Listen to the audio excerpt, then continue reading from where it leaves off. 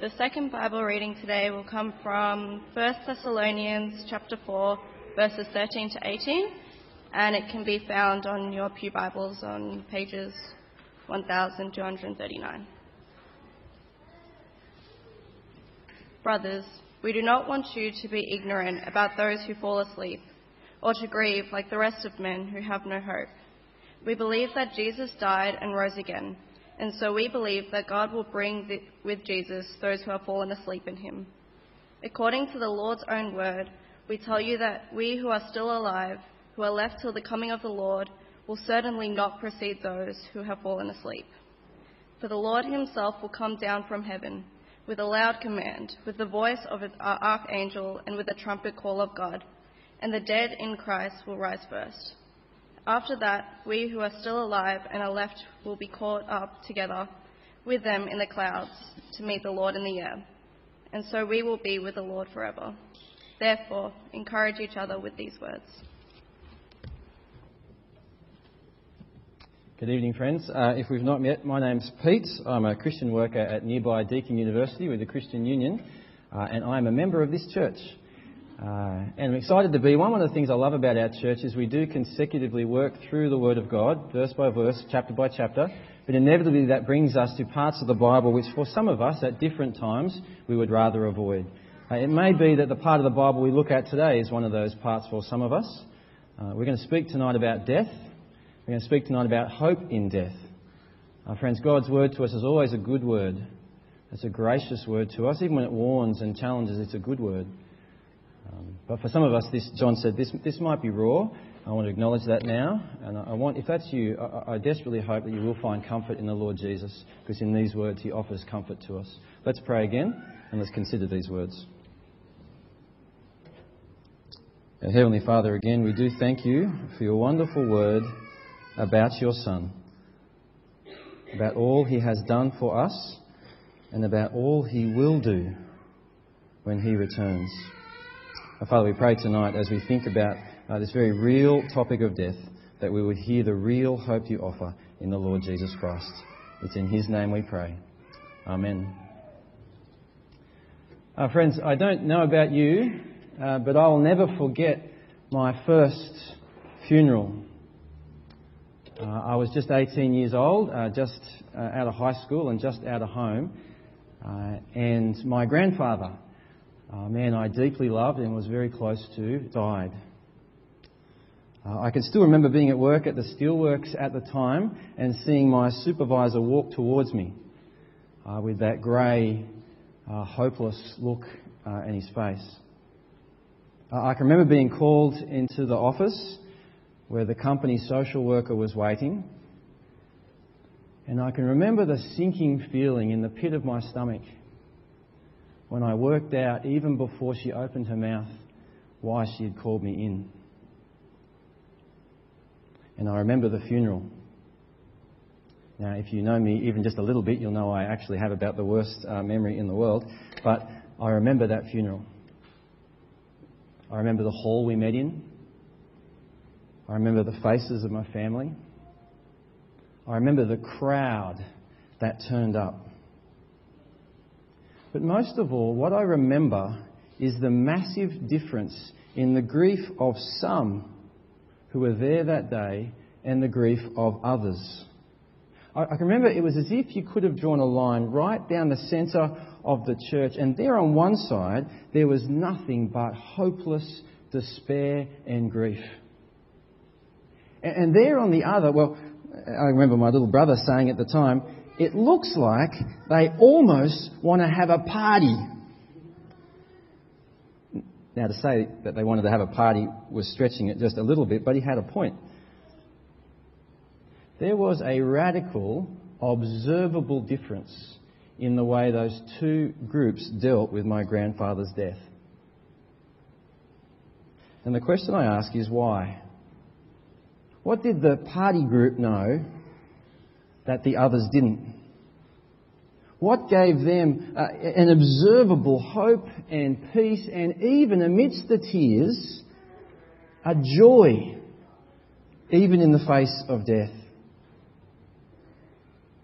When late last year, so many of us gathered together right here for 25-year-old Tim Jealous Memorial.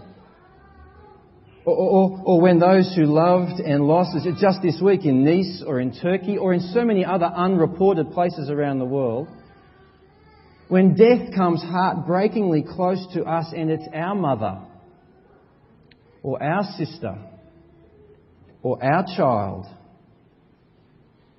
And friends, particularly for those perhaps who are young in the room, if you think it won't, please will you think again. Just last Sunday I gave a message similar to this at a small country church, about 3 or 4 rows of this one. And after the service, 3 members came up to talk to me about those close to them who had just recently died. Just this week I spoke to John, and he said in his time here already at church, he's given more funerals than he has weddings. This is real. Death is real. If it hasn't already, it will come close to you. And when it does, my question is, what has the power in that awful and inevitable moment to give you hope and peace, and even amid the tears, joy, even in the face of death? Well, friends, that's what we find out here. That's why this passage was written. Will you look at it with me? Pick it up, verse 13. Verse 13. We do not want you to be uninformed, brothers and sisters, concerning those who are asleep, so that you will not grieve like the rest who have no hope. You see, as Paul continues his letter to those he loves in Thessalonica, he shares with them 2 deep desires for them. The first is that they will not be uninformed about those who fall asleep. In other words, that they will not be ignorant about those who sleep in death. After all, if death does anything, it exposes our ignorance, doesn't it? We see it all over the news right now. It fills us with questions. In particular, questions about those we've loved and lost. About what has happened to them. Where is my grandma? Where is my daughter? Are they okay? Has their pain finally stopped? Will I ever see them again? And Paul says, I do not want you to be ignorant about those questions. I do not want you to be uninformed, my brothers and sisters. Why? Well, here's Paul's second desire. So that you will not grieve like the rest who have no hope. Now notice, won't you, what Paul doesn't say? It's desperately important. He doesn't say, notice, so you will not grieve. Full stop. So you will not cry. Not ever. So you will not hurt for days and weeks and years. This is not some harsh and insensitive command. As if to say, come on, big boys don't cry. Big girls don't cry. Don't you cry. No, that's not what he says. It's right to grieve. It's right to cry. Just as Jesus did. Do you remember? Do you remember at the tomb of Lazarus? Even when he knew he was going there to wake him up, what did Jesus do? Jesus wept over death. And so should we. But not, Paul says, not like the rest who have no hope. Not like those who think that death is the great full stop on life. But instead with a different kind of grief. Why? Because unlike all the rest, we have hope. And friends, if you're very familiar with Christianity, you really just have to remember sometimes, this is unlike all the rest. You know, I was talking to one of our old neighbours once, after the death of her own dear husband, and do you know what she said? To comfort herself and her granddaughter with her. It's okay, she said. Alf's up there. Granddad's up there. He's one of those twinkling stars looking down. It's okay. Granddad is now one of those stars looking down on us. And I guess you can understand why she said it, especially with the granddaughter. I mean, you've got to say something. But as you and I know, as she herself knew, and I think even her granddaughter knew, that is an empty, hopeless, deceitful response in the face of death. And friends, we have something so much better. Why? Because we have hope in Jesus. You see, what was the difference in that church hall at my grandfather's funeral? Or even right here last year at Tim's memorial? What was it that half the room knew and half the room didn't? It was this. It was that half the room knew that Jesus died and rose again. And because He did, when He returns, so too will all who trust in Him. Have a look, verse 14. Verse 14. Since we believe that Jesus died and rose again, in the very same way God will bring with Him. God will raise like Him when He comes again those who have fallen asleep through Jesus. You know, one contemporary of Paul wrote, "Nobody wakes from death." Paul disagrees. Another wrote, "Hopes are for the living, the dead are without hope." Friends, God disagrees. He says that because Jesus died, because Jesus rose, when He returns, Jesus Himself will reach down to those we've loved and lost and say, "Tim, Jane, Sally, it's time to wake up. It's time to get up now." And friends, that's what they'll do. They will wake up. And see, that's why sleep, did you see it there? That's why sleep is such a perfect description of Christian death, don't you think? That's why almost exclusively, right throughout the whole New Testament, that's how Christian death is described. After all, do you remember what Jesus said of Lazarus back in John chapter 11? Our friend Lazarus has fallen asleep. But I'm going there to wake him up. Or in 1 Corinthians 15, as Paul speaks of those who saw the risen Jesus, what does he say? Most of them are still alive. But some have fallen asleep. Or as we heard Jesus say tonight to Jairus' daughter in our reading from Matthew 9, the girl's not dead but asleep. And of course the crowd laughed and mocked and jeered. After all, they knew, just as we know, that nobody just wakes up from death. But then what did Jesus do? As a physical promise of what He will one day do for all who trust in Him, Jesus went in and took her by the hand, and Jesus woke her up. Friends, because Jesus died, Christians only sleep. And because Jesus rose, all Christians on the day that He returns will wake up to life. And here's how it will happen. Verse 15. Have a look, verse 15. For we say this to you by revelation from the Lord. We who are still alive at the Lord's coming will certainly have no advantage over those who have fallen asleep. For the Lord Himself will descend from heaven with a shout, with the archangel's voice, with the trumpet of God, and the dead in Christ will rise first. Then we who are still alive will be caught up together with them in the clouds to meet the Lord in the air. And so we will always be with the Lord.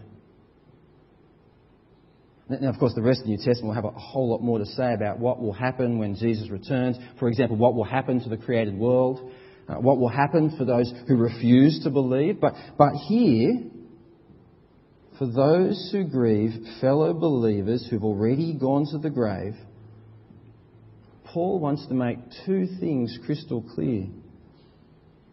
What are they?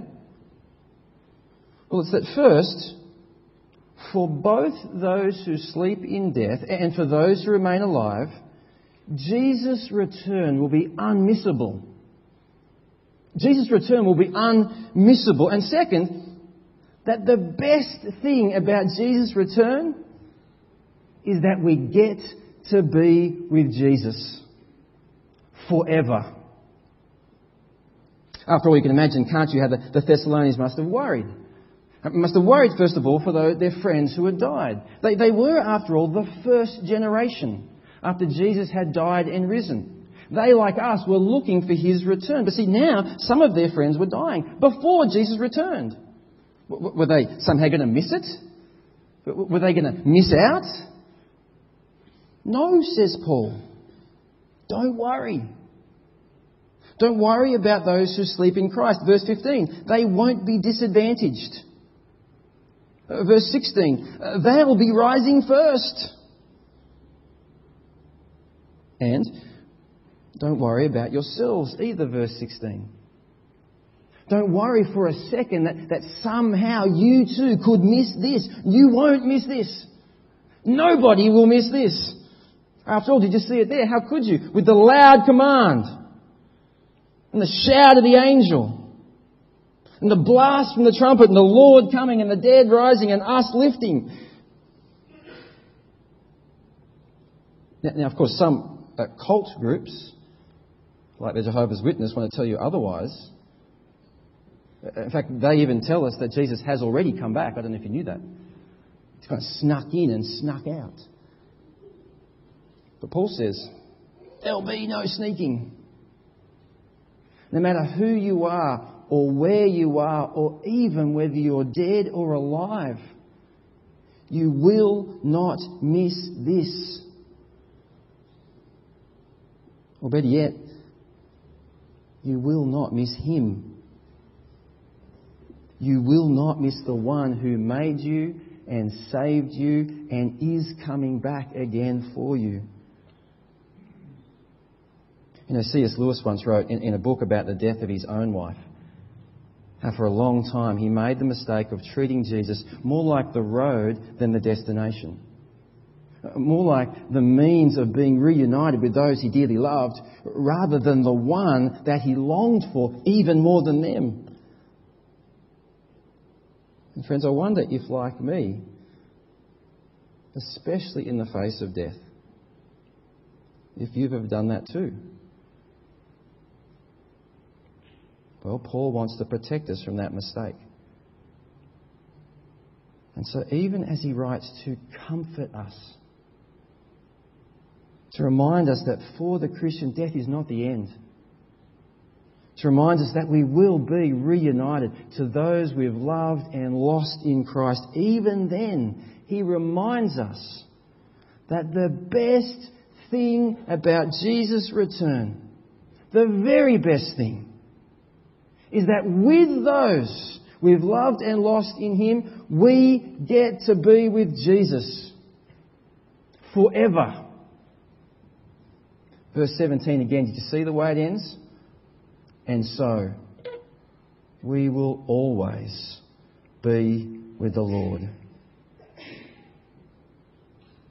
See, friends, I don't know if it was like this for you growing up, or perhaps for your kids or grandkids if you've got them, but at the end of every year, our family packs up for the annual 20-hour grandparent circuit. And, you know, the kids are loaded in, and the snacks are loaded in, and the toys are loaded in, about as many electronic distractions as we could find, and we start the journey. And we continue the journey. And we continue the journey.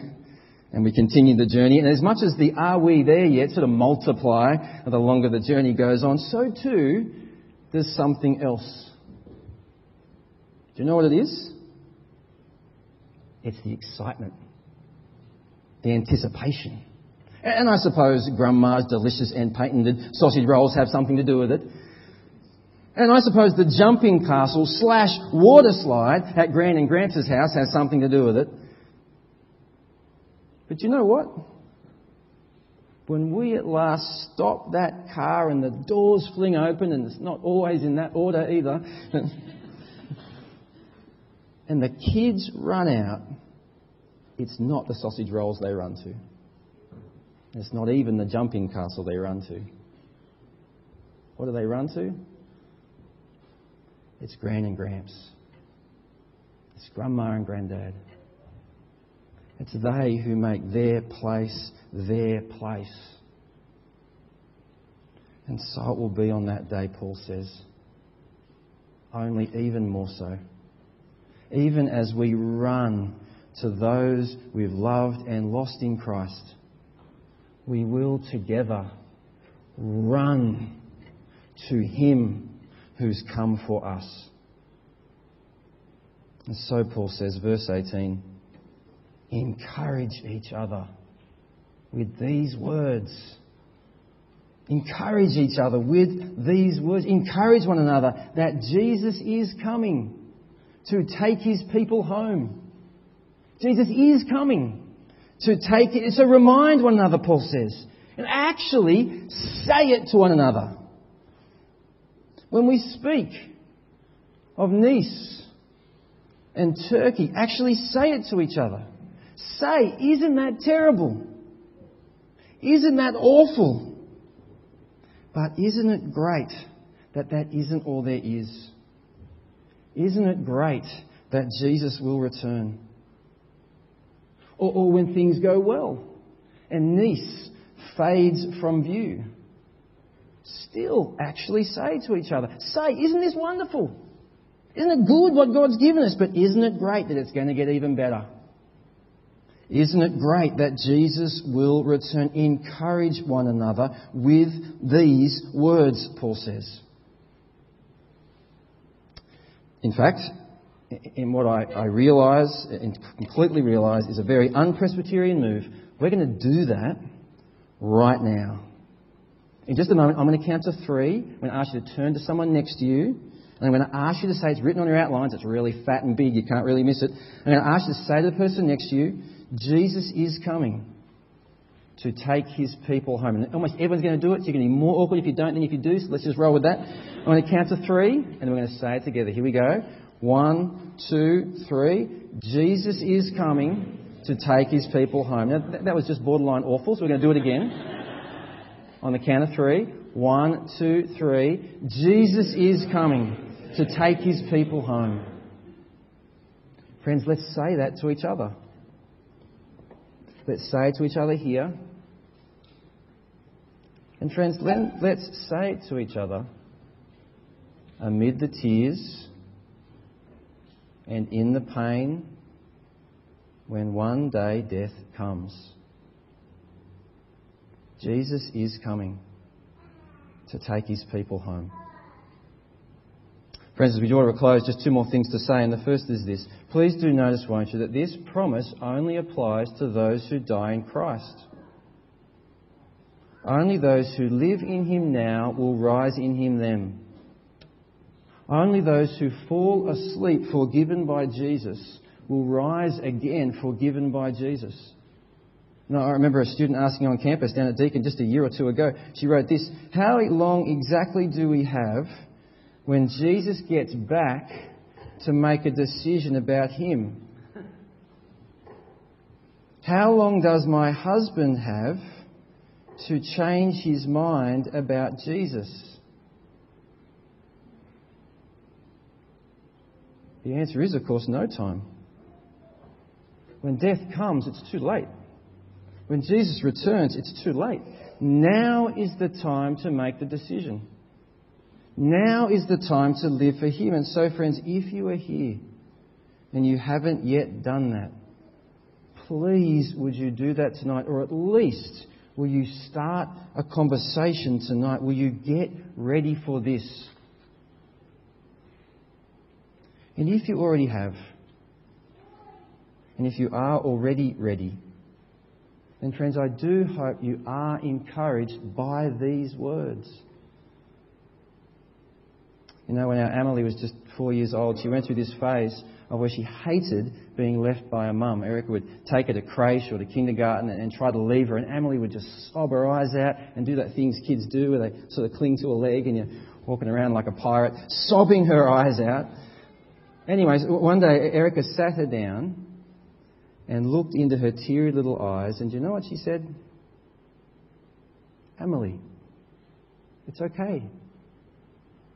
Mummy always comes back. Do you understand? Mummy always comes back. Later we were chatting to the creche helpers and they were telling us about a conversation they'd had with Amelie. She got knocked over by some big bad bully and she was a little bit sad, and they asked if she was okay. And do you know what she said to them? It's okay. Mummy always comes back. Mummy always comes back. And friends, so said God to us. So said God to us, both for us who are alive and for those we've lost and loved. Jesus always comes back. Jesus is coming to take his people home. Let's pray. Heavenly Father, we thank you again that yours is a good word and yours is a wonderful hope in the Lord Jesus Christ. We thank you that because he died for us and because he has risen again, because he will return, that those we have loved and lost in Christ will rise. And we, if we trust in the Lord Jesus, will rise. And we will get to be with Jesus forever. Our Father, I pray that this hope will be real to us, especially in the face of death. And Father, I pray for any here in the room who are still thinking of Jesus, still contemplating their position before him. Father, I pray that tonight is a night where they will take a step toward the Lord Jesus and toward the hope we have in him. It's in Jesus' name we pray. Amen.